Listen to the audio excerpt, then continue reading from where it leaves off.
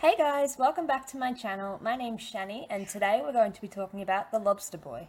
Born in Pittsburgh, Pennsylvania in 1937, Grady Stiles Jr., also known as Lobster Boy, led an interesting life and suffered a death that was just as interesting. Grady was born with a rare medical condition known to run in his family, called ectrodactyly, more commonly known as lobster claw syndrome. Grady's father, who also suffered from the condition, toured the country in sideshows as Lobster Man. He wasted no time introducing Grady to the light, billing him as the Lobster Boy, and starting him in the freak show business at the tender age of just 7 years old. While working carnivals, Lobster Boy met a young woman named Mary Teresa. Though she did not suffer any mutations, she joined the carnival at 19 and fell in love with Grady.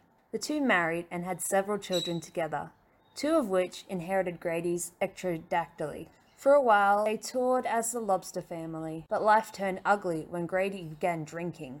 Grady was a mean drunk and was reportedly beating his wife and children for years until one night in 1973, Grady fought with Mary, threw her to the ground, and ripped her IUD out of her body with his bare hands. She promptly divorced him. Grady eventually remarried, though his second wife too divorced him. Grady lived a relatively quiet life until 1978. At that point, he thrust himself into the spotlight again. When his eldest daughter fell in love with a man Grady did not approve of, he killed her would-to-be groom with a shotgun the day before their wedding. There was no doubts that Grady committed this crime, but he never served time in jail for it. He was only given 15 years probation. Grady's life of alcoholism and cigarette smoking had taken a toll. He had psoriasis of the liver and emphysema in addition to his ectrodactyly. Therefore, it was determined that he would not receive adequate medical care in prison. Because Lobster Boy didn't have to go to prison, it made him cocky, and he reportedly told others he could kill them and get away with it since he already had. The verdict had a large impact on Grady's first wife, Mary, who inexplicably remarried him in 1989. His ill-tempered drinking, coupled with a feeling of invincibility from getting away with murder, made Grady even more abusive than he was before.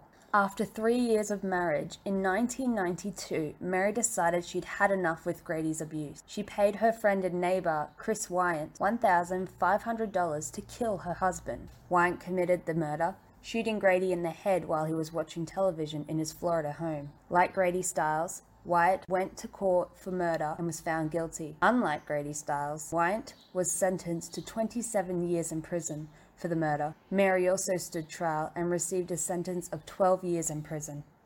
In 2017, the Lobster Boy's son, who was also named Grady Stiles, did an interview with HuffPost. He said, quote, "What actually happened was my mother and my dad had gotten into another fight as usual, and my mother had made a comment that something needed to be done. My brother and I overheard that and went to the neighbor kid and told him something had to be done. My brother thought that meant scaring him or beating him up or something like that to make him realize that he's going to lose his family. A little while later, Dad was shot," unquote.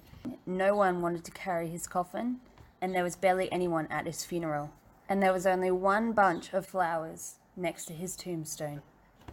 So that's all for this video. Let me know what you think about the Lobster Boy. Make sure to subscribe, click the thumbs up, comment below what you think about this story, and I'll see you in our next video. Thanks guys.